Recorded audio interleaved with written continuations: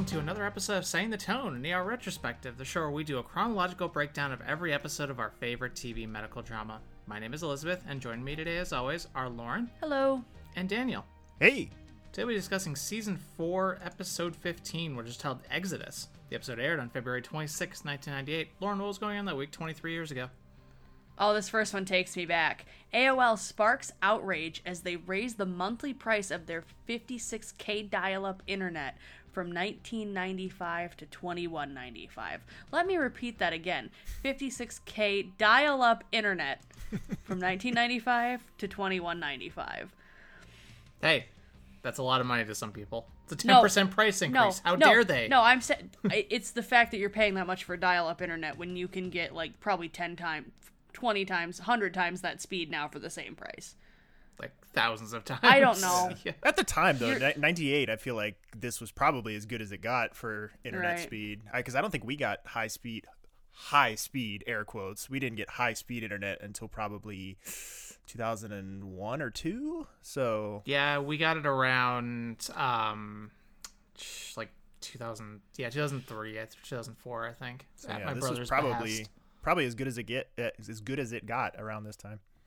I have no idea. I wonder how long it would take to load like a modern Facebook page. Oof. Hours. Your computer would just catch blow fire. up. Yeah. All right, from there, the handwritten original lyrics to Elton John's Candle in the Wind 1997 are auctioned off for a staggering $442,500. The proceeds went to the Lund Foundation, a charity that helps disadvantaged children.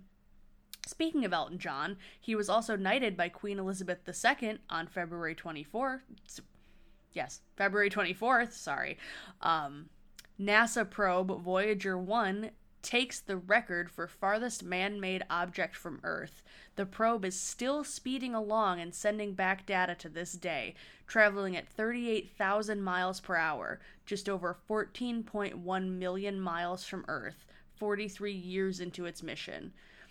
It is also the only man-made object to ever leave the solar system entirely.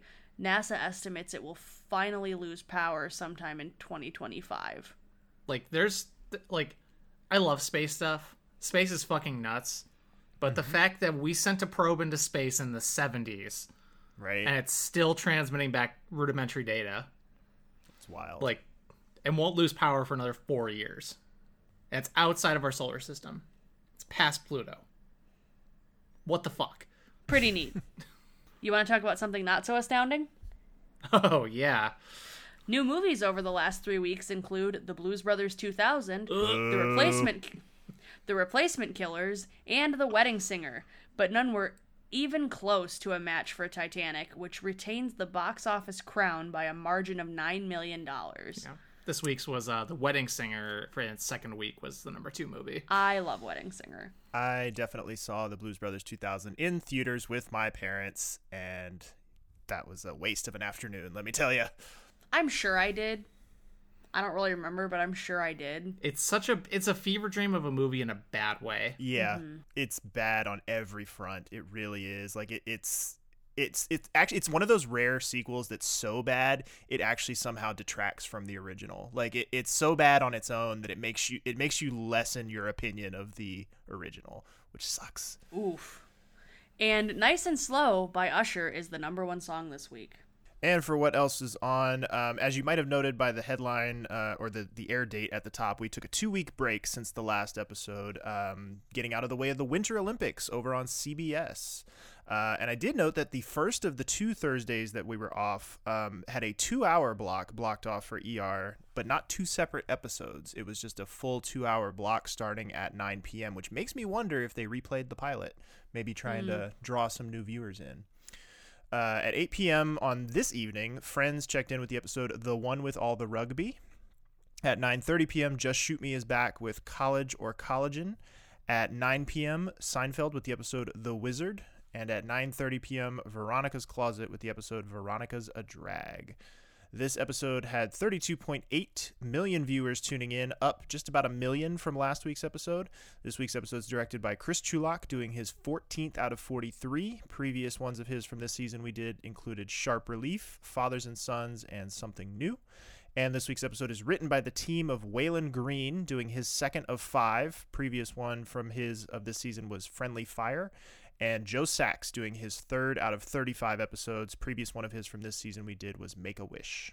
And before we get into the actual meat of the episode, I'm going to implore you viewers, so much of this episode is so visual.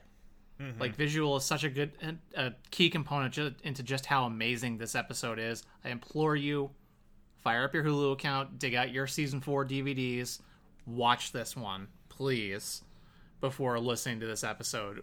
Because especially if you haven't seen it in quite a while, it's going to be another one of those frenetic mass casualty episodes where we can't do it nearly as much justice as what's playing out on screen and how beautifully choreographed everything is. So, with that, I watched it yesterday morning and I'm still buzzing. So that's gives you an idea of how frenetic this episode is. I'm so glad we watched it fresh this morning before recording, because if we had done this 5 days out like we usually do, I would have been like, Yeah, Daniel accurately made the statement that you're gonna feel like you need a cigarette after watching this episode. Yes. Yeah. But then, actually going into our episode, I'm so excited. Our Previously On is brought to us by Doug. And we start the episode with Doug pulling up outside of Carol's house, which is no longer a shithole. I don't know if you guys notice how much how much better her house has been looking. It's like, as Carol's emotional state improves, so does her house. I've said this before. Carol's house is low-key one of the best continuity trackers in the whole show. Like, you can actually track it's so good. Her story arc through the condition of her house. It's so good. But yep, so Doug pulls up and he goes up to the door, rings and knocks. There is no answer. He peeks in, trying to see inside. Nothing. So he just goes and leaves. Trouble in paradise. Oh no. And let's take a step back here for just a second. Let's set the scene as to what's happening with Dr. Corday and Zadro making a lovely little appearance here. We don't really get too much paramedic audio, so let's listen to their conversation before the events of this today. Let's say we pull into the ambulance bay with a gunshot victim. What are you thinking about? Excuse me? A fresh trauma patient. What goes through your mind? The basics, of course. Airway, breathing, circulation. Well, yeah. But you docs don't ever think about the scene. I mean, you see 2 IVs, seat collars, backboards, monitors, all packaged and ready to go, but you have no idea what we have to go through. Which is why I'm here. Listen, a one-day ride-along is not going to tell you the whole story. You know, sometimes we get shot at. Sometimes we're out there trying to save a banger, and there's airmail coming in on us from all sides. ML? Yeah. Garbage, bottles, bricks, thrown from the windows, from the roof. And we're down in the streets trying to save a life. Yeah, you got to keep your mind right. It can make you cynical. Well, let's hope we have an easy day. That's the way it usually is when you docs ride along. That's why you don't get the big picture. But remember, you're here as an observer. We have protocols, so don't go off on your own. Don't worry. He had to say it, didn't he? Oh yeah, it's always an easy day. Oh, it's totally fine. Also, much respect to not only our fictional paramedics on this show, but to paramedics everywhere. Y'all are angels.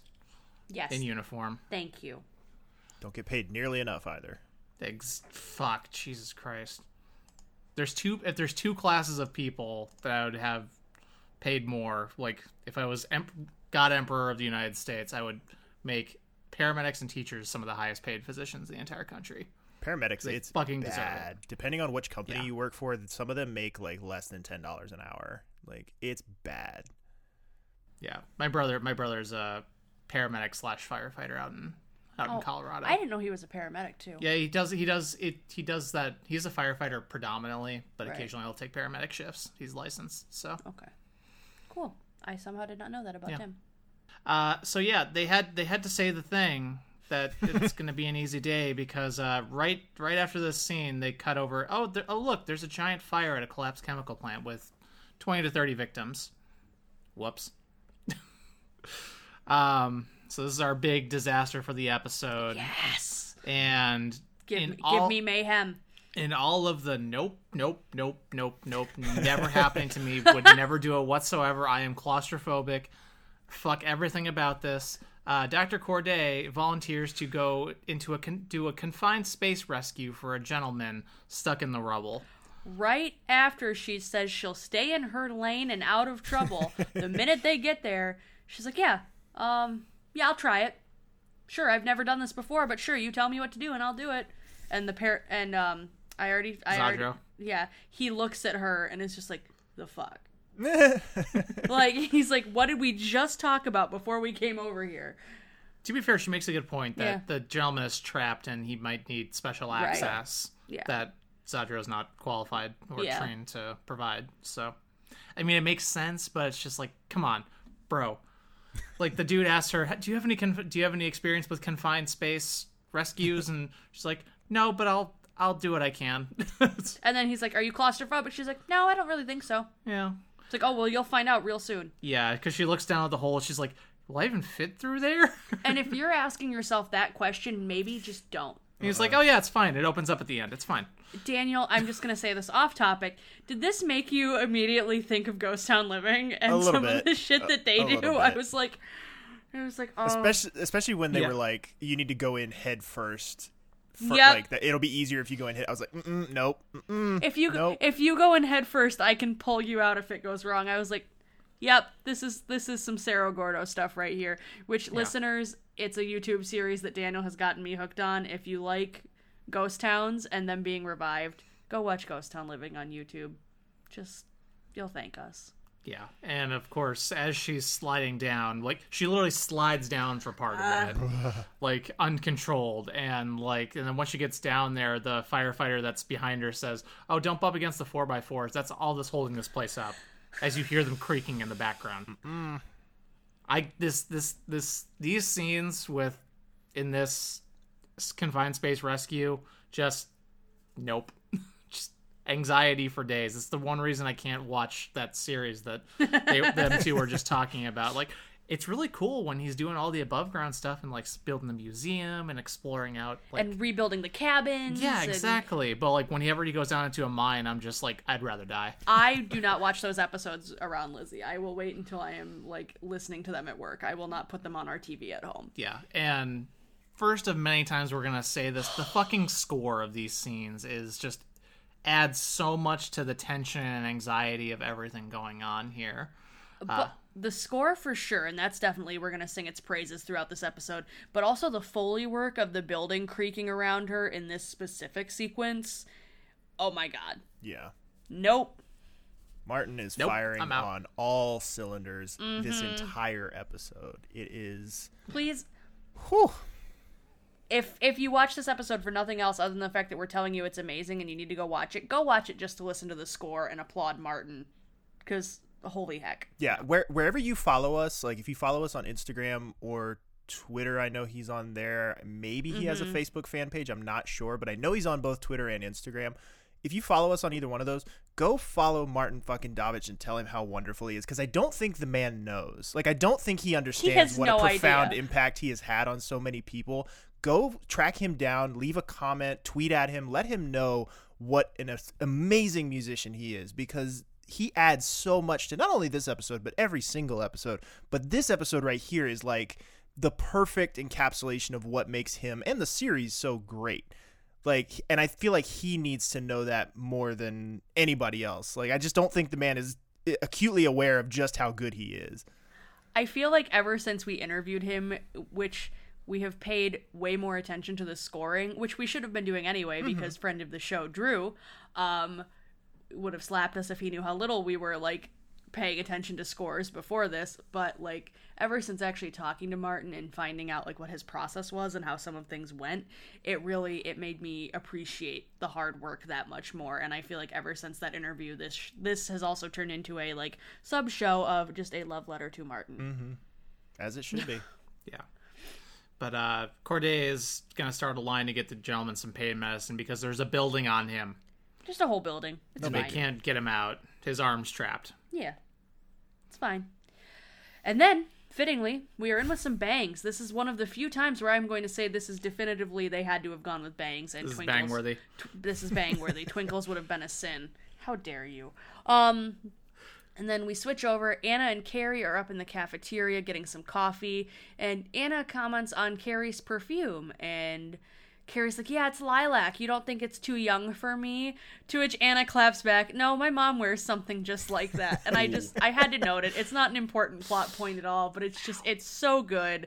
Because it's like Carrie thinks she's wearing something feisty and flirty, and Anna's like, yeah, that's what my mom wears. She's got a good thing they have a burn unit at the hospital. Yep. And then we also find out Mark is not back yet. Carrie says that he's trying to get back today or tomorrow. And I also want to note that coffee is only 60 cents, I believe, is what the clerk says as they're checking out. So, holy heck. So much 1998. So much 1998. Outrage over a $2 price increase and 60-cent coffee. Okay. We're firmly in 1998. And then this is a weird little side thing here that barely gets revisited after the first 10-20 minutes of this episode. Carrie asks Carter if he can help her get some new reading glasses. Yeah, he's doing an ophthalmology rotation. Yeah, apparently he's working on that, which is something I didn't even know they really did in the ER. Well, it's because he starts the day in the ophthalmology clinic, right, and then he gets kicked out to go check on a patient with glaucoma right, in the ER. So that's what gets him into the ER. But well, I guess last episode we weren't even in the ER. We were in San Diego, so I guess that theoretically could have been when Carter started doing that. But They just haven't really brought it up before now. It's just odd. Yeah, a little bit. But we get our first patient of the episode, a patient by the name of Jack Arterburn. He's coming in with chest pain, possible heart attack. Jeannie is handling him. He's played by actor Michael Kagan, who appeared in stuff like Star Trek Voyager, Friends, and How I Met Your Mother. And I cannot stress enough that he is not former Vice President Al Gore, despite the fact that he looks exactly like him. I can't judge you for this because I said Clancy Brown looked like Discount Triple H, and Zaheda's over there thinking that the guy who plays Grima Wormtongue looks like Bill Pullman. So I can't. We all have our weird blind spots. But this one is one is real though. He looks exactly like Al Gore. It's real to you. It's real to you, and that's what matters. Do we need to have another penis ball discussion? Because I will clip the man's face out and put it in the Facebook group. That's fine. What is the Facebook group not it for, if not for stuff like this? Settling petty disputes between the three of us. You can prove me wrong again, that's fine, but it's real to you, and that's what matters. He looks exactly like Al Gore. But anyway, he fainted at breakfast. He's experiencing some dizziness. And with a little bit of a shit line as he's being wheeled away, he kind of is grilling Jeannie, and he's like, "Are you a doctor?" And she's like, "Well, I'm a physician's assistant, but I'll be seeing a real doctor, right?" Like, rude. But he does. Well, as we learn later, this gentleman is a little moneyed. Yeah. So got a little money, but he's actually this guy actually is just icing on the cake for this episode. Once we get to him and Carrie later on, it's just like, okay, I'm glad you're here. Yeah.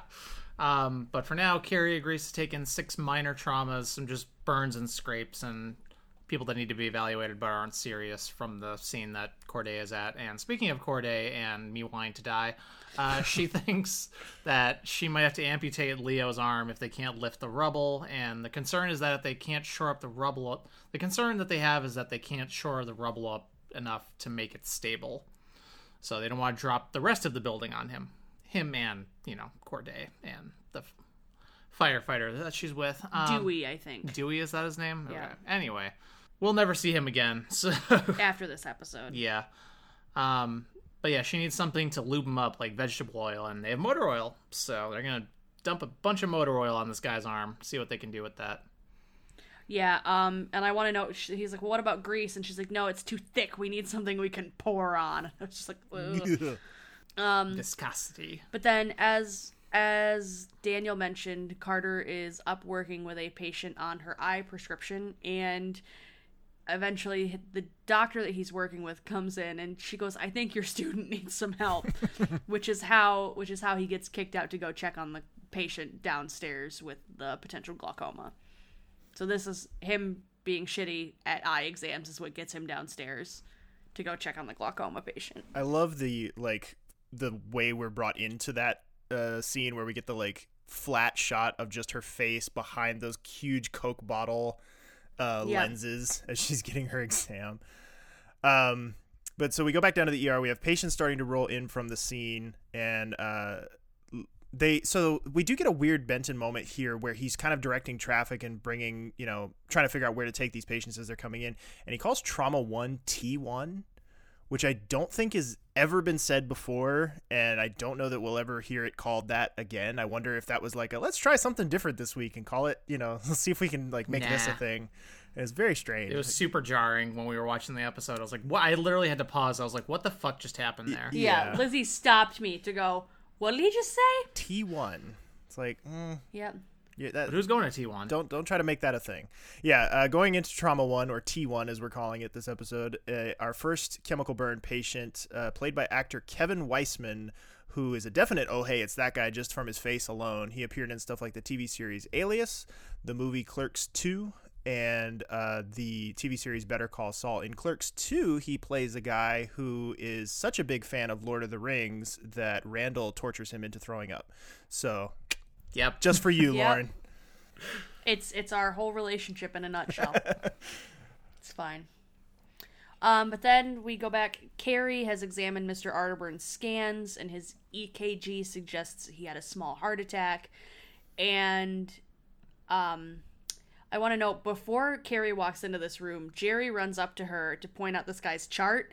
He's like, his insurance. It's Blue Cross, but it's not the HMO. It's not the PPO. It's old school. I'm just trying to think of cost initiatives. It's like Legacy Gold. Yeah. 6 or something like that. And Carrie's like, Jerry, we treat all patients equally here, regardless of their insurance. Go away. He's like, I'm just looking out for the costs. I'm just like, looking out for the budget deficit. Yep. Jerry's just trying to kiss so much ass this whole episode, and it's such a good through line. And I've missed Jerry so much. But Carrie goes in, tells Mr. Arterburn what she's found, and he's like, okay, well, can you call my own doctor just so we can discuss this with him and get, not a second opinion, but just extra details, whatever. He's like, he's over on Oak or something, or Chestnut or something like that. I think it was Oak. Some tree name, but he's like, can you just call my doctor? Because Oak is in a very bougie part of town. I suppose so is Chestnut, but Oak Street is in a very bougie part of town. That's why I was thinking Oak, but I do think it's off he says Michigan Chestnut. Avenue. So, I have a logistical question. Please. As this is a very chaotic episode, I would imagine there were a lot of moving parts in the creative process of like, we have this patient going this direction and we have this patient. There's lots of things that were being thrown at them at one time. This patient here, Jack Arterburn, I would presume that the germ of the idea that started this patient would be that he's a patient they knew starting out that he would be a patient coming in with chest pain, presumably possibly a heart attack. Do we think it's possible that his name started out as Mr. Heartburn and they just kind of slightly tweaked it until it was Arterburn? Because I had possibly. I had the thought. Headcanon accepted. But yeah, so let's ease the transition back into hell. They've raised, that's just what I'm calling this scene with Corday and Leo and the firefighter. They've raised the rubble an inch to try to slide Leo out, and there's an explosion above their heads, and more things fall down on them. Kill me, please. And the captain calls out on the radio that Dewey and Corday need to get the hell out of there. The chemical tank exploded. Corday says that she wants to leave Leo and insists Dewey goes to get the winch. So they need a specific winch because they don't really have enough leverage to pull him out just by themselves because it's a confined space. I think she said I think Dewey said it's called the Come With Me or something like that. Yeah, something like that. But yeah, so now it's just Corday and the trapped man Leo. Down there. And just fucking Martin. Good lord, man.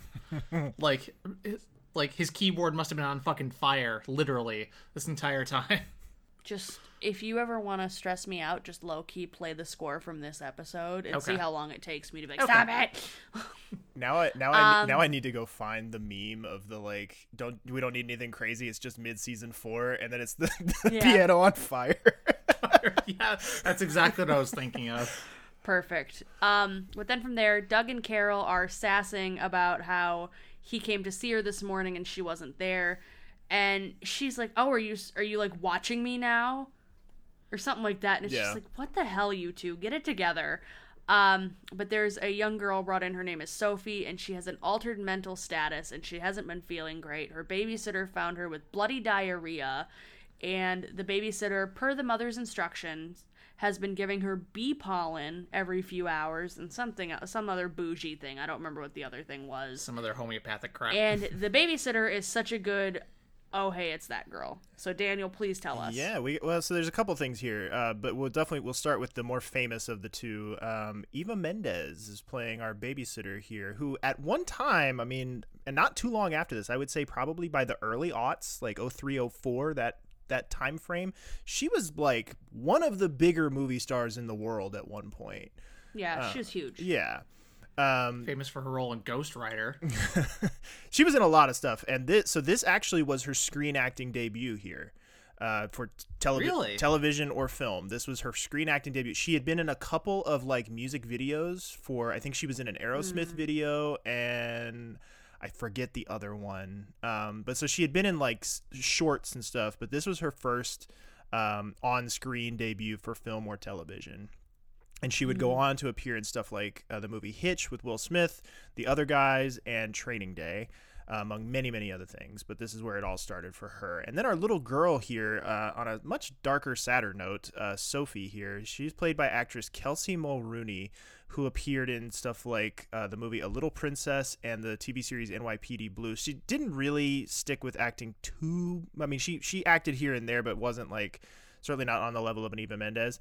But I did note that she passed away just a couple of weeks ago in April of 2021. Doesn't appear to have been a COVID thing. It was just like a multi-system organ failure kind of thing, just like a very unexpected deal. So it seemed like it came out of nowhere. Very sad.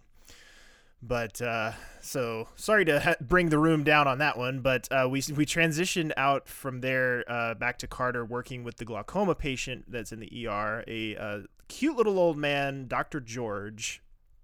And Dr. George is played by probably the most famous "Oh Hey, It's That Guy" of all. I thought that's who it was. Veteran, yes, thank you. Veteran Hollywood actor Mickey Rooney. Who appeared in so many different things, but among his highlights, the movie It's a Mad, Mad, Mad, Mad World, Breakfast at Tiffany's, which don't look up his role in Breakfast at Tiffany's. It does not pass the 2021 smell test under any circumstances. Not at all. Babes in Arms, among many other things. 343 credits to his name, and he passed away in 2014. So... and he does even though this is a little bit of a throwaway patient, he does sort of serve a pretty... large narrative purpose in this episode, so I think it's a pretty good use of him and his talents here. For sure. But Carter puts some numbing stuff in his eyes to do the pressure test with the pen, aka my least favorite part of my yearly eye exam. And I love how he mentions how he's like, oh, back in my day they had to do it with the puff of air in your eye, and I'm like, we're still doing it 28 years later. I was like, that's still what I get at whatchamacallit. 23 years later, my bad. Yeah, the thing that Carter's using is not something I've ever encountered before myself. I don't know if that's like a portable version of the same thing they have you do in an actual optometrist office, but like for me, it's always the thing where they make you like sit your chin on the thing and like look at the eye, like look at the light, and then they puff you that way. Ugh, I hate it. Mm-hmm. It might be a different, more sophisticated thing because this gentleman has glaucoma. Yeah. So, I just want to point out one other thing about Dr. George.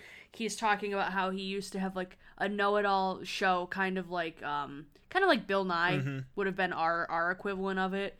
But then he got kind of stalled in the water by Mr. Wizard, which was another show very similar. Yeah. And he's just like, and it's a really good side note. They managed to, and it explains what pack a lot of stuff into a small amount of time with this character. Yeah, and it explains why he knows so much a little bit later on. Right. So we go from there back to little Sophie, who is in acute renal failure. Her mom has arrived right as they sedate her to intubate her. And the mom here is another, oh, hey, it's that person. Lots of these in this episode, if you haven't already figured out. Mom is played by actress Diane Salinger, who appeared in stuff like Pee-wee's Big Adventure, Ghost World, and Batman Returns. She is incredulous at Doug's suspicion that little Sophie here could be suffering from an E. coli infection because E. coli, that comes from meat. She doesn't eat meat. And Doug doesn't really care because he's like, well, regardless of where it came from, she needs to be put on dialysis or else she's going to die. Mom does not want her on a machine and wants a second opinion. So that's where we leave little Sophie for now. Yeah, and Carol says, like, oh, yeah, it can come from sprouts, or, like, can it come from untreated honey as well? So, like, if the mom's just... Honey, well, honey I know is, like, you can't give honey to babies because it's, like, botulism toxin or whatever. Oh, that's maybe that's what I'm thinking of. So it's botulism, and it's, like, kids under 2. You can't give it to them. Gotcha. But back to hell, Corday is trying to free Leo's foot. They have him all hooked up to the machine to pull him out. But Leo's foot is caught. The arm's not the problem, the foot. So... in a just moment of stupidity, pure adrenaline, whatever you want to call it, Corday pumps up the jack way, way too high, destabilizes everything, and they manage to drag Leo out barely as the whole area they were in comes crumbling down and becomes buried. Nope. And then after that, here comes the kicker for this episode. A woman comes in yelling for help and dragging a gentleman to the ER from the chemical company explosion. She says the ambulances were too slow and there was not enough ambulances, so she threw a couple people in the back of her pickup truck and drove here and thought that would be faster. They're all soaked head to toe in the solvent, and it is immediately everyone around them is just like, what the fuck is that? Like, it smells so bad, and just makes them all start to be all like lightheaded and stuff. And Jerry says he'll open some doors. Sweet baby Jerry. Which good on Jerry for... Yeah. And Daniel, what is that smell? That smell is benzene. So many things about this. Like, this episode is, if you haven't figured out already, amazing in every possible way. But it's amazing for a lot of different reasons, because just going strictly by the timeline, like, we're about to head into our meatiest clip of the episode at nearly 3.5 minutes because it's so frenetic. That takes place starting at 18 minutes into the episode. So we've managed to get almost halfway through a standard 40-minute episode before even getting into kind of the central conflict of this episode. Like any other episode, I feel like this building collapse would have been the whole story. Like, that would have been the whole episode, would have been trying to get this guy out of this building collapse. So that's amazing in and of itself, that they kind of do that little bit of a misdirect thing. But so Dr. George, as they're coming out of the exam room after Carter has given Dr. George his numbing drops, he smells the smell of the benzene, immediately identifies it as such, and Carter just kind of blows him off. Carter's like, oh yeah, they're probably stripping the floors, like no need to worry. And he's like, nah, dude, that doesn't make sense. Like, they wouldn't use benzene to strip floors. That's much too toxic, and you should find the source of this as quick as possible. And like a magic man in a Christmas movie, he kind of just floats away, and we never see Dr. George again. Like, he kind of just disappears into the night. My job is done here. Yeah, like, I have fulfilled my narrative purpose.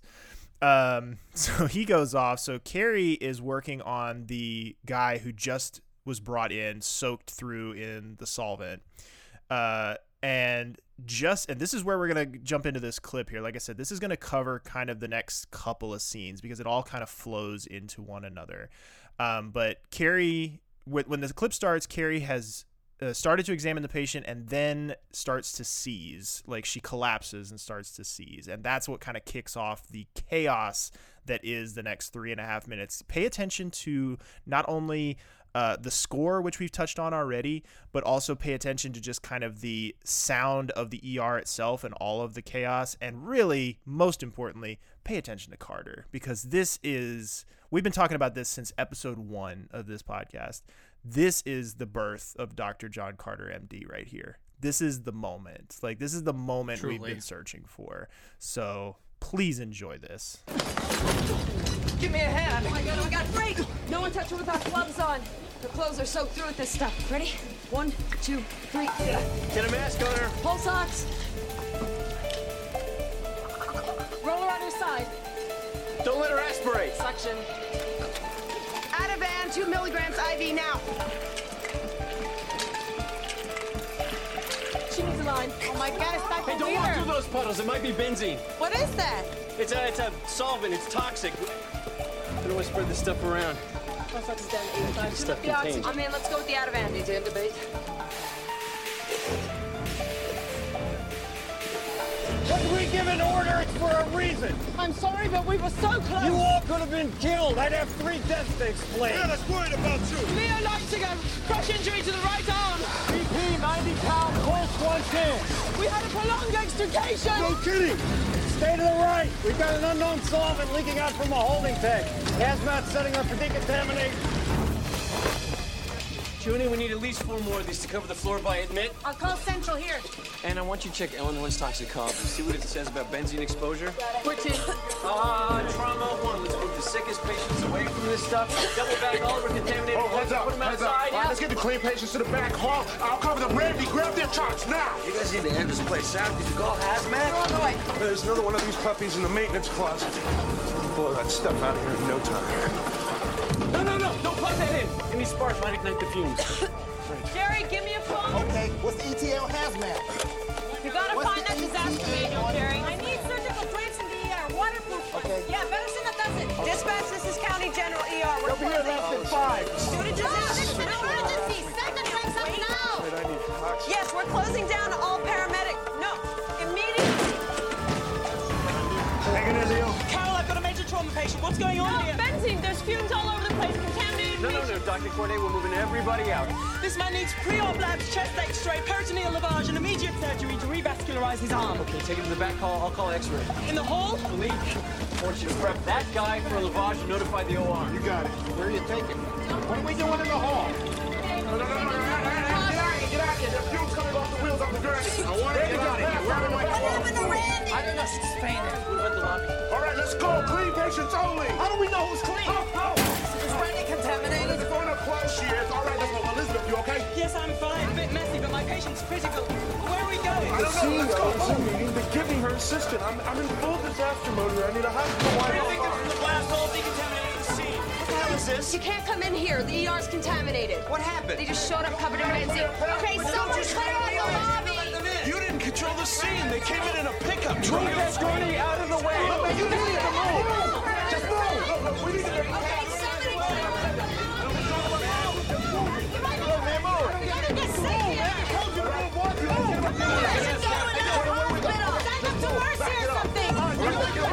All right, everybody shut up!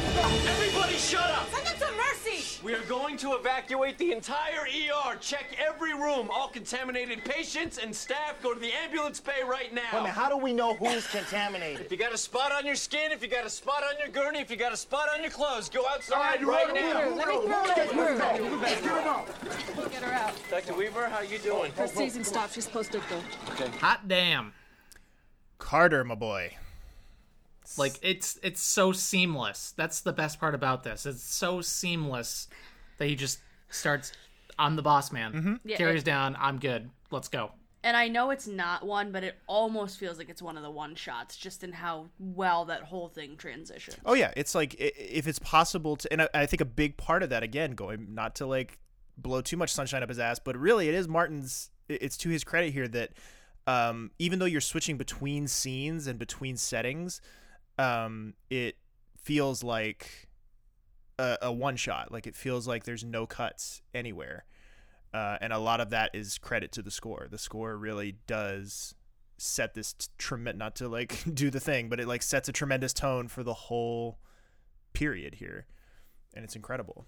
Yeah, it's just the reason we didn't originally go to grab that clip is just because so much is happening that it's pretty much a microcosm of the whole episode. Yeah. It's I think that 3.5 minutes there is the trailer for ER. Like if you're trying to sell somebody on the show and say like this is the show you need to be watching, this is a perfect 3.5 minute clip to show somebody to be like, this is what you're in for. Like it kind of highlights all of the best parts of it. Mass casualty episodes, which was kind of what we could call this, or just mess episodes, like this and Blizzard, are some of the best to get people hooked on the show because they don't require you to have a whole lot of character background. It's just like, here, watch what they do well, really fucking well. Yeah, this feels like a next like a logical next evolution to the Blizzard formula of how to do a mass casualty episode. This feels like kind of the next level up to that. But now we have another a much smaller audio clip, but let's find out exactly what we're dealing with here. Jerry and Anna are trying to help Carter find the disaster manual in the lounge. Mission protocols, quality assessment improvements. Jerry, what are you doing? I need Ellen for. Check under the stack. I'm looking for the disaster manual. It's got to be here somewhere. Anna, what does it say? Hold on, I just found it. Hey, Carter, what about policy and procedures? Maybe there's something in here about No, forget it. Listen, go to the admit desk, grab all the charts and take them to Dr. Denton in the cafeteria. Well, I'm sure there's probably a section. Run, Jerry, to the cafeteria. Got it. It's under hydrocarbons, excreted in urine as sulfate conjugates. No, we don't need that. Let's go to the clinical presentation. Pulmonary system. Coughing, choking, pulmonary edema, where aspiration I occurs. think that guy Manny aspirated. I don't think Weaver did. Central nervous system. Inhalation displaces oxygen, causing depressed sensorium, lethargy, and rarely seizures from hypoxia. Supportive care only. Treat with oxygen. That's what we're doing. She should be okay. I like the semi-running joke throughout the episode where they send Jerry off to go do errands and then never actually end up using the thing that Jerry's being sent to go get. Like, go get a fan. Mm-hmm. We're not going to use the fan. Go do this thing. We're not going to do that. At the end of the episode, like, he goes off to run off and get adenosine and never use it. Like, it's a little bit of a running joke. It's so good. I'm just so happy to have Jerry back. I'm sorry. But then we flip up and we go check on Benton working in the cafeteria, and he has a bit of a shouting match with I'm guessing she's kind of like the cafeteria lead, because she's like, why are you ordering my staff around? What are you doing? And he's like, okay, you don't understand. Like, we have a big oopsie going on downstairs. Like, we need the space. And she backs off. And he's scratch our floors. Yeah, but he backs off she backs off and immediately starts helping, which is great. And then we pop out to the ambulance bay where Carrie and Jeannie are, and it is freezing. Carrie is shivering, so the firefighters say they're going to help patients outside get some shelter and warmth. But unfortunately, they do still have to stay outside. They're also assisting inside with the spill containment and cleanup. And Carter is running inside the ER to grab all the supplies they need. And they're like, okay, you have 2 minutes. Like, you should not be in here. You have 2 minutes. Get this shit taken care of. Because he knows the firefighters aren't going to know what to look for. Right, yeah, it's going to be more efficient if he does it. And our lead firefighter here who's doing the hazmat cleanup stuff, Captain Danaker is the character's name. He's played by another, oh hey, it's that guy, actor Ed Lauder, who appeared in stuff like the movie Cujo, Not Another Teen Movie, and King Kong, among many other things. 208 credits to his name. I recognized him as, not the villain, but like a significant player in a really early X-Files episode, like first 10 episodes of X-Files guy. But he passed away in 2013. Oh, and then from there we have Carter finds a woman in one of the exam rooms. I think Lily calls him over, and this is, oh my god, why can't I think of her name? Inga, I think. Yeah, Inga. Yeah. This is Inga. She is our team favorite for this one, and he has to unfortunately move her and bag her at the same time because she's currently hooked up to a ventilator, I believe. So, or she's currently intubated at least. So he tells Lily to go and help out with other stuff, and he's going to get Inga moved upstairs to the cafeteria. And then we find out Sophie has to be disconnected from her dialysis machine while they take the elevator because there is not enough room for her bed and the elevator and a doctor and 2 nurses. So the dialysis machine is going to take one elevator, she's going to take another, and we'll all meet back up in the cafeteria happily ever after. Everything will be fine. Back up in the Peds ICU. Yes, thank you. Sorry. And we get a strange first here. So our renal nurse here, who gets a name, I don't know if she gets a name here, but the character does get a name eventually. The nurse, and I think eventually she will become an ER nurse primarily. Because I've seen pictures of her from the later seasons, and she's very much like into traumas and stuff. So, but the character's name is Dory Kearns here, and she's played by an actress named Kyle Richards, who is most famous for being one of, and I believe still a current cast member of the reality series Real Housewives of Beverly Hills. So I guess she was an actress at one point and now is just a professional rich lady. I'm not sure. This is her first of 21 appearances through 2006. And I sort of vaguely remember this like as like a clickbait title of like one of the Real Housewives used to be an actress and like had a thing on ER. I sort of vaguely remember that as a headline, but I didn't remember the context or any of the details. So keep your eye out for Dory Kearns over the next 8 years. She'll be hanging around. Okay. But the ER is now nice and empty when the fire alarm starts going off. Yeesh. And of course, the fire alarm has stopped the elevator and is now totally stalled. Well, it recalls the elevator down to the ER as per the emergency procedure, which, if the fire's in the ER, that seems like a terrible, terrible idea. I mean, I don't know. That's just me, maybe. Closest to the ground, because I guess. It's the first floor? Yeah, first floor. Yeah, so it's for evac or whatever. But, of course, the ER being what... County General being what it is, the elevators have not been very well maintained. So, on the way down, the elevator lurches and the emergency brakes engage. So, at least they don't plummet to their deaths. Yeah. Doug, Carol, and young Sophie here, but... Yeah, so Doug pushes the alarm in the elevator so someone will hear because the emergency phone that's in there has no cord. Love to see. Like it's just the headset. There's no cord attached to it, which is a problem in 1998. Yeah. So we find out that Sophie only has about 20 minutes of oxygen left, so they need to get the fuck out of there. Ugh. When it rains, it pours.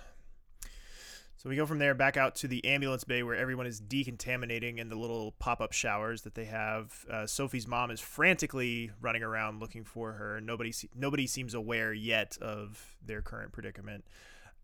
Carrie is post-ictal after her seizure and is asking why they're outside. Disoriented Carrie for the rest of this episode is low-key a highlight, though. Like, disoriented Carrie is good.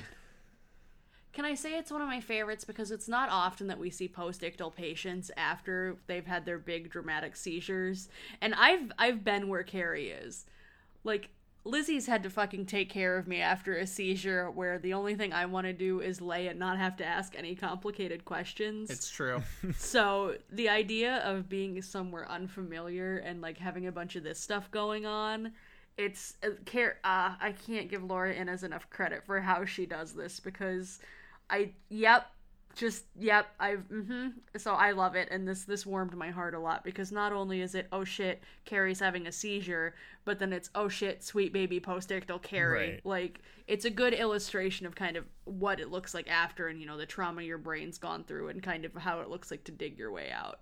So someone who's usually so on point is just like, what's happening? Yeah, she's very good. It's cute and I love it. So this got 5 thumbs up from me. I don't have a doctor check that out. You know what? I have grown 3 extra thumbs just to applaud this part of the episode. Leave it alone. They'll shed, I'm sure. You have good insurance. We'll get that looked at soon. What happens next? So in the chaos of everything out here in the ambulance bay, we get what I thought was a new character, but is apparently not, according to IMDb, although IMDb has lied to me before, so if somebody wants to do the legwork and go back and check and see if this is the case. The VP of operations for the hospital, Harriet Spooner, which seems like a big mucky-muck position. Like, that seems like somebody we would have heard from before now, and according to IMDb, we have. But she yells at Carter for moving Peeps down to the cafeteria instead of physical therapy, which was the disaster plan. But note, he did not have a copy of the disaster plan, so they had to improvise. And improvise pretty darn well. I would argue his plan was better than the one they had written down. Especially since the elevator's fucked up. So if they were taking people all the way up to physical therapy. But Harriet Spooner here is played by actress Christine Healy. And according to IMDb, which again, take that with a grain of salt, but according to IMDb, this is apparently her 2nd out of 3 appearances. And she also appeared in the pilot episode. That seems like an awfully long time ago for such a not even tertiary character, like minorest of the minor characters to bring back, but they've done Stranger Things before. So if somebody wants to go back and look at the pilot, see if they can find hospital administrator Harriet Spooner, she's making her 2nd of 3 appearances here in this episode. That's why they re-aired the pilot, is just refresh your memory. Spooner storyline. That's exactly it. Also, side note, imagine going from the pilot to this. Yeah, oh boy, that is like what? Jarring. So then we have the fire team notes that there is in fact a stuck elevator, and that the reason the alarm was pulled was likely because somebody smelled fumes and panicked thinking it was a fire, not realizing what was going on in the ER. So they say they have to, get the elevator, come back down, and they're like, oh yeah, we can get the technicians here in maybe an hour. Cool. Not great, Bob. Not great. Not knowing what the audience knows, not great. And then we have Carol and Doug are working together to keep Sophie stable and relaxed, and Doug's being all like, meh, meh, meh, and Carol goes, well, it wasn't my idea to move her like this. And we find out she now has 10 minutes of oxygen left, and they don't have the drugs they need to keep her stable based on what Doug identifies as going on. So Carol is able to find some lidocaine, which they can use in a pinch. But yeah, basically they were like, well, why wasn't her cart stocked correctly? And it's like, well, if we had known we were moving her in a broken elevator, just a whole thing. The two of them are just sniping at each other all episode. But then we go back to Inga.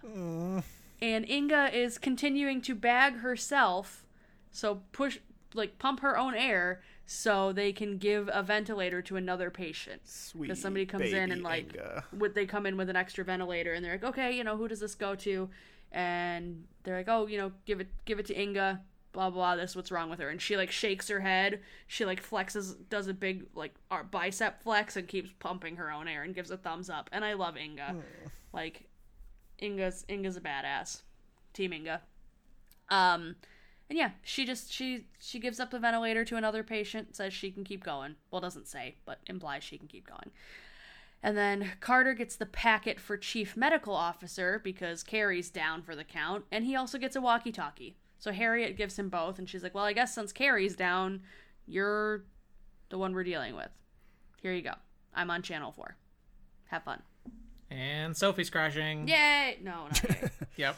It's like, what the hell is wrong with you, sociopath? We don't yay a child dying. I don't know. We complain about children a lot on this show, so I wasn't sure. Not this child. This child's adorable and, just doing her best. And this is not her fault. She's not acting annoying. Fair. There you go. And Doug is trying to peel the doors open to try and get them out, and this does not look safe in the slightest. This was my hell. That Lizzie was upset about the confined space stuff earlier. This whole thing of opening elevator doors between floors, no thank you, sir. That is my hell. Let's not. You are one slip away from that door just coming and crushing not you, but Carol as well, since she's helping you brace those doors open. Yeah, not great. Yeah, but at least the firefighters get there just in time to pry open the outer doors, and they're able to get Sophie supplemental oxygen, so she stops crashing. Yay! There was that inappropriate yay. There's where the yay happens. So we go from there up to the OR suite where we see Romano. We get our one and only appearance of Romano this episode. Very light on Romano in this one. Him and Lizzie are scrubbing in to fix Leo's arm and get him fixed up. And Lizzie is frantically, you can just still see her adrenaline's going as she's scrubbing in very frantically there, and she asks for Romano's honest opinion at whether or not they have a shot to save his arm, and Romano says, if I'm being honest, no, not really. But but what I love though is that she's like, well, let's give it our best shot anyway, and Romano gives that which will come up again, in season 6, when Lucy has her thing, when the chips are down, Romano does actually have a purpose, he can actually step up in a moment of crisis and really do the thing that needs doing, even though he's an asshole and a horrible person in most cases.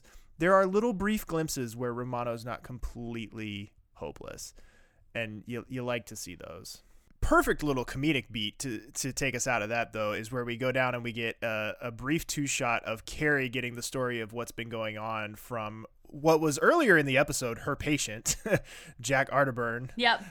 While she's inhaling her nebulizer meds, keeping her stable. Such a great visual between these two. I love this so good, so much. Where he's talking her through everything that's been happening, and the whole time she's sucking on that nebulizer thing, and then she takes it out of her mouth and blows the smoke out for just a second, just to be and then what happened, and then puts it back in, and it's just she, it's so good.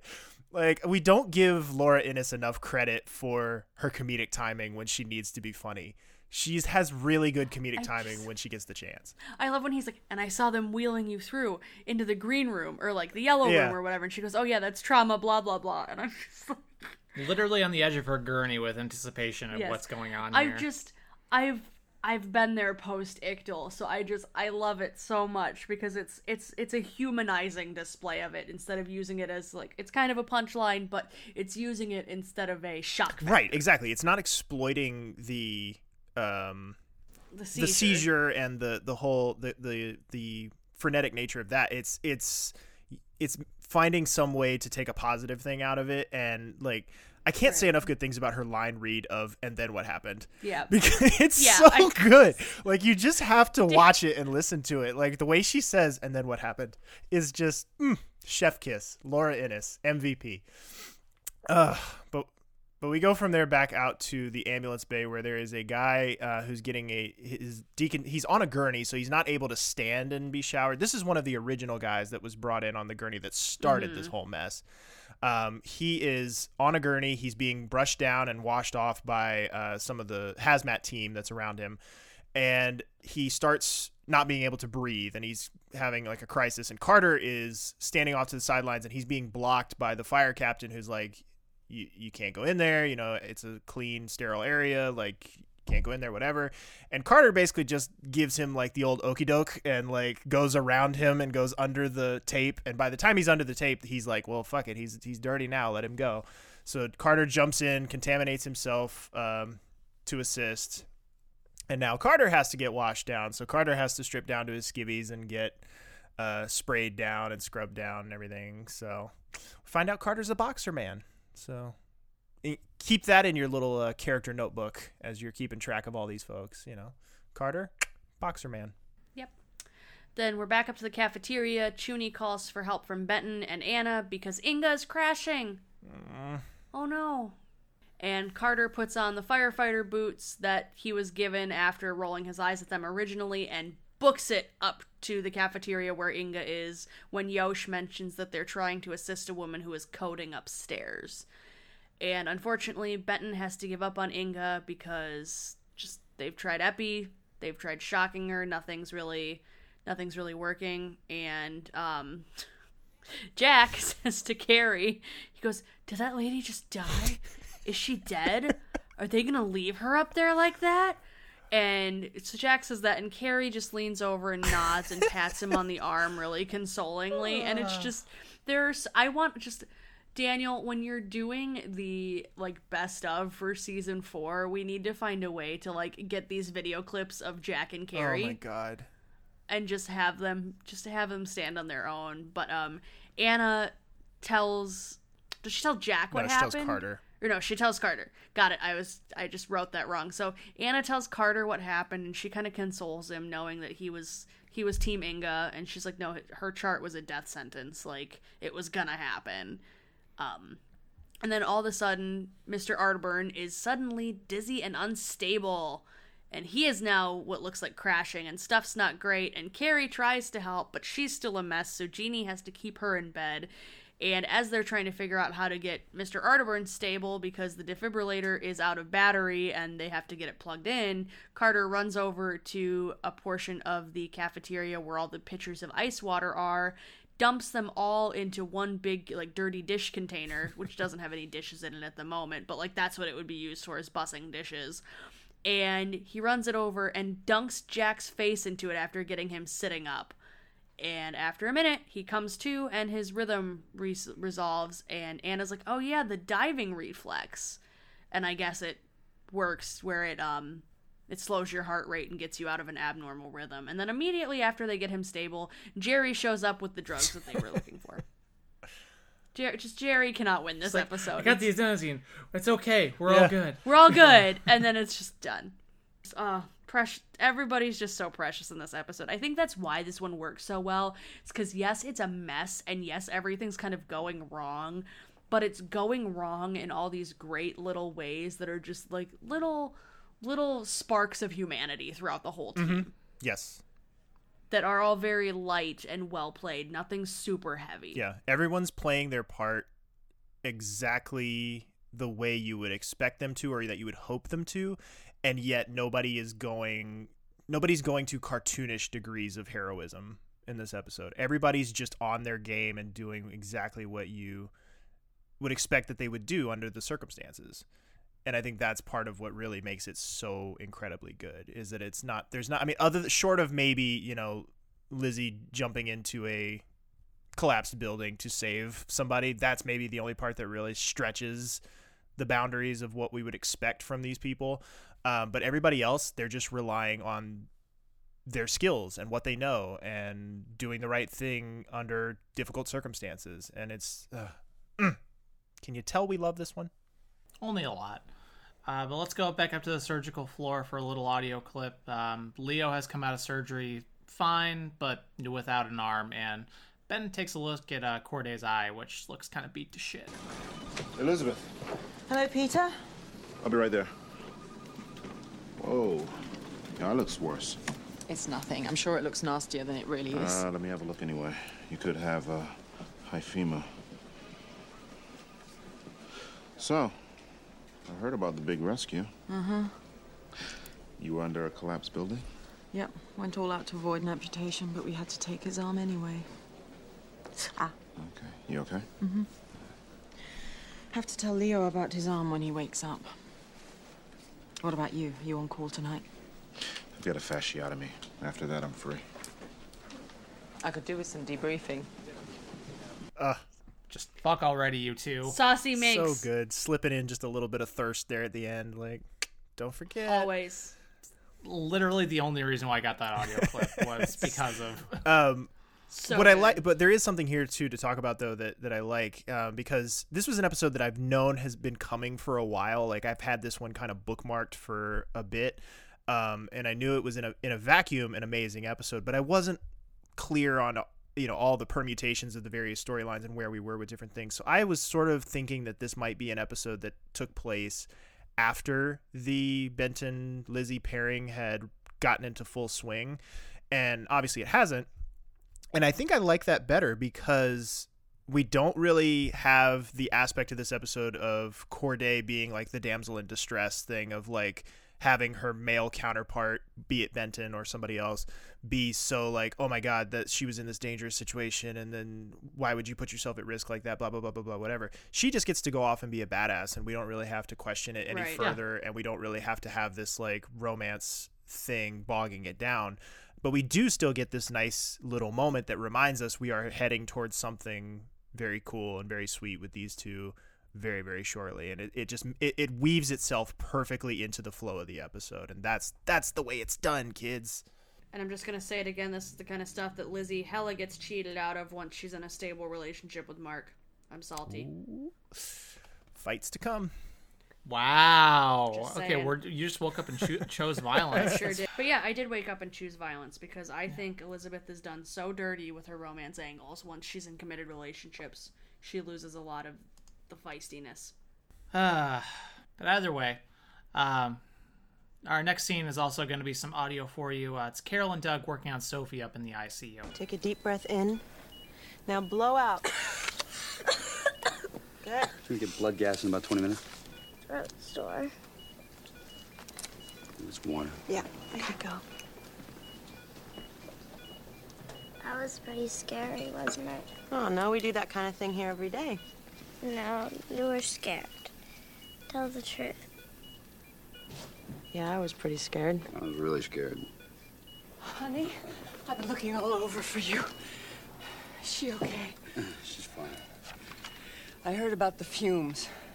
Was she exposed? She was on a ventilator, so her lungs weren't exposed. So she was never in any danger? No, Mom. You took really good care of me. Excuse me, the ER. Mm-hmm. Okay. Dr. Lamley, come back and check up on you in a little bit. You're in good hands, so, okay? Thank you. You're welcome. Carol, hey. We should get pharmacy to restock the drug box. Sure. So you still mad at me about this morning? I was mad? You accused me of spying on you. I never said that. Well, that's what you meant. No, I was annoyed. You don't need to check up on me. I wasn't. I just wanted to see you last night. Me too. Mm-hmm. So we shouldn't let that happen too often, should we? Well, I actually think we shouldn't let that happen at all. But... Here goes nothing. Are we just gonna? Are we just gonna do this every episode now with Doug and Carol, where they have some manufactured conflict at the beginning of the episode, and then by the end of the episode, everything's fine and fixed? Like, is that? But we gotta have them have sweet reunion moments. Guess so. Yes. Throughout the episode, I guess. Maybe. Sure. Why not? Sure. Yeah. That's how that works. Yeah. Totally. Absolutely. 100%. Totally. Oh boy. But yeah, wish I would get back into an elevator after that had just happened. Right?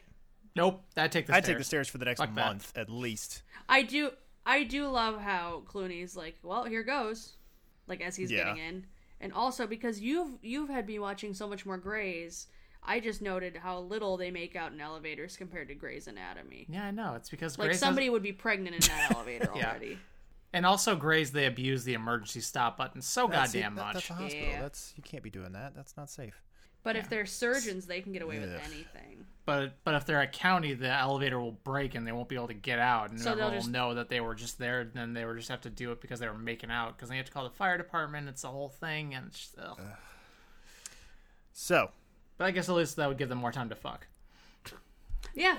All right, Daniel, what's up next? So we go from there. We get this really cool.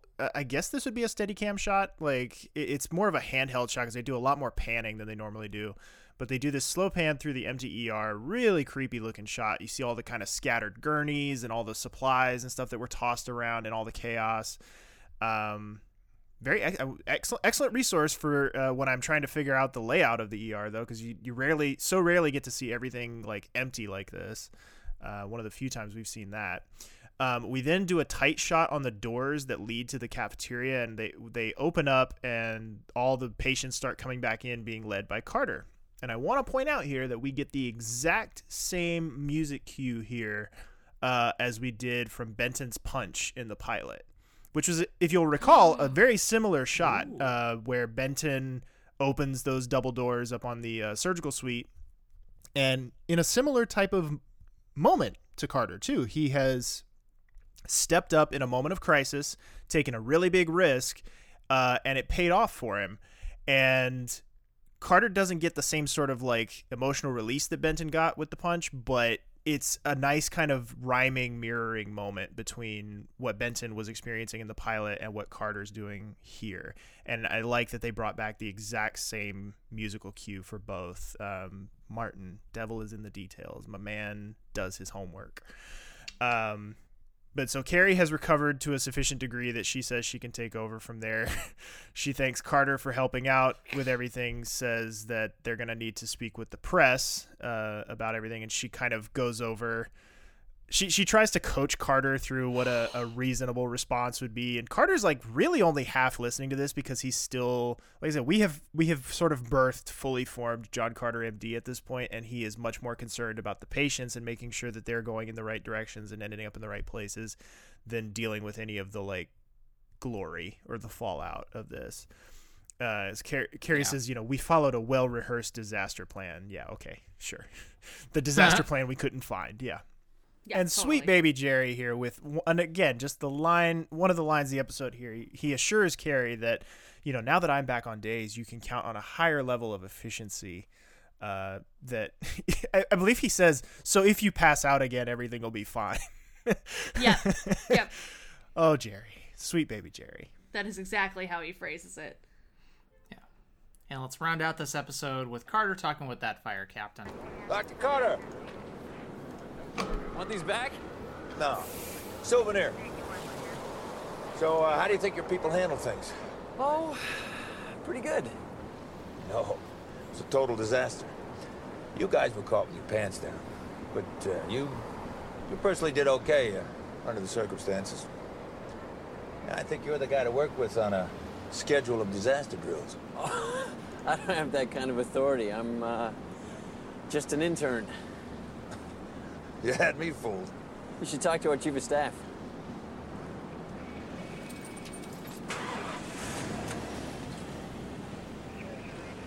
It was good working with you.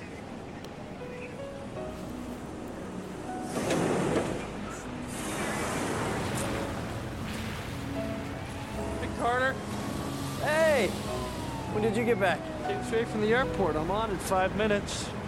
It's good to see you. How's your mom? She's doing better. What's with the boots? It's kind of a long story.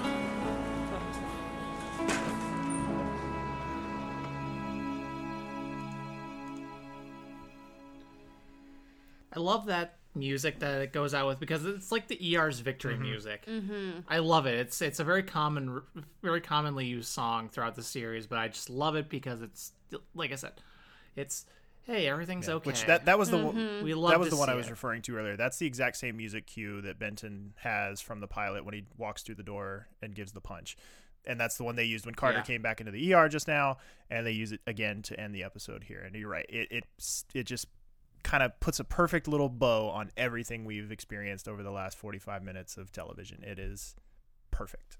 So this episode won an award. Yes, it did. This episode won one award and was nominated for 2 others. It won an Emmy for sound editing and was nominated for sound mixing and single camera editing. And it should have won more because this episode is amazing. We'll take what we can get. So, solid 10 out of 10, best episode of the series so far. I've been praising it so much throughout this episode. I really can't say much more other than goddamn. Yeah, it felt good to have a season 4 episode that I was actually excited to talk about. I want to bottle this episode and spread it on toast. Like, this episode is just like, it's everything I want from ER in one neat, tidy little package. Like, this is the perfect episode to show, which I believe one of our page of listener responses here, I believe one of them in there basically says something to this effect, that this is the episode that you take and bring to someone when you want to sell them on the show. Like, this is the episode I should have showed Jake before we ever started doing this to sell him on the idea of watching this show with any regularity, because it's the perfect encapsulation of everything that makes the show great. The acting, the drama, the tension, the music, all of it, all working together, all firing on all cylinders. There's really nothing here that doesn't work. There is not a single thing in this episode, really, looking back on it, there's not a single thing in this episode that you would say, man, that doesn't really work, you can get rid of that. Every single thing is working perfectly, and it works perfectly in concert with everything else. That's the other thing that's underrated about this episode, is that the individual parts, because you have episodes sometimes where the individual parts are all great, but they don't necessarily meld and mesh together the way that you would like them to. This episode, all the individual elements work incredibly well, but they don't just work for themselves. They work for everyone else. Everything else is serving every other part of the story and every little element, you know, even down to as granular as Jerry's bullshit of like running and going, getting his various things that don't pay off. Like, even that serves to work with all of the other elements of the story. And for that, I think Lizzie's 100% right. I think this is a 10 out of 10, and I think we have a new best episode of the series thus far. It is certainly in my top 10 personally, but you could definitely make an argument that it's the best episode of the series, bar none. I can't disagree with anything that you two just said. Yeah, I was going to say, once again, Daniel has a main line straight into my brain to help filter out the thoughts from my ADD-riddled brain. So, Lauren, we have people had a lot to say about this episode. Why don't you run us through quickly some listener responses? Oh, you guys gave me a lot to do tonight. Thank you all. I really appreciate all the feedback. So first off, we have Zoe M. Says, Carter's best episode makes me actually forget why I dislike him. Jake Terrell Esquire says, arguably the best episode of the season. I'm going to be Johnny Carson with the envelope and predict this will be Lizzie Nicole's reason they picked Carter for season MVP 4 years running. Goddamn right. Mary L. says, baby Carter becomes an amazing leader. Haley K. says, yay, we're finally here. This episode is probably in my top 5 of the series. It's the one I show to people to introduce them to the show because it has everything you need in a well-rounded ER episode. It's funny, and there's drama and action, and everyone is involved in some way. I really love everyone's performance here, especially Noah's. Carter taking charge is one of my favorite moments of his. It's so good. Charles A. says, first glimpse of Dr. John Carter, the attending, and how he will eventually fill the shoes of Dr. Green after season 8. Michelle K says, yes! My favorite episode of season 4. This is the episode where you see Carter become Carter. Yes, he slides back into Damn It Carter in season 5 with Lucy, but let me have this moment. I love how he doesn't wait to be led, he just jumps in when Carrie collapses. Senior doctors and nurses just listen to him without trying to pull a power play because they respect him. There is so much foreshadowing for how Carter will set the tone after Mark leaves that is just perfect. And Benton saying, "You heard him, people, let's go," was such an important throwaway line for Carter because that shows Peter's level of respect for him. Elizabeth doing a rescue makes me so uncomfortable because I am very claustrophobic.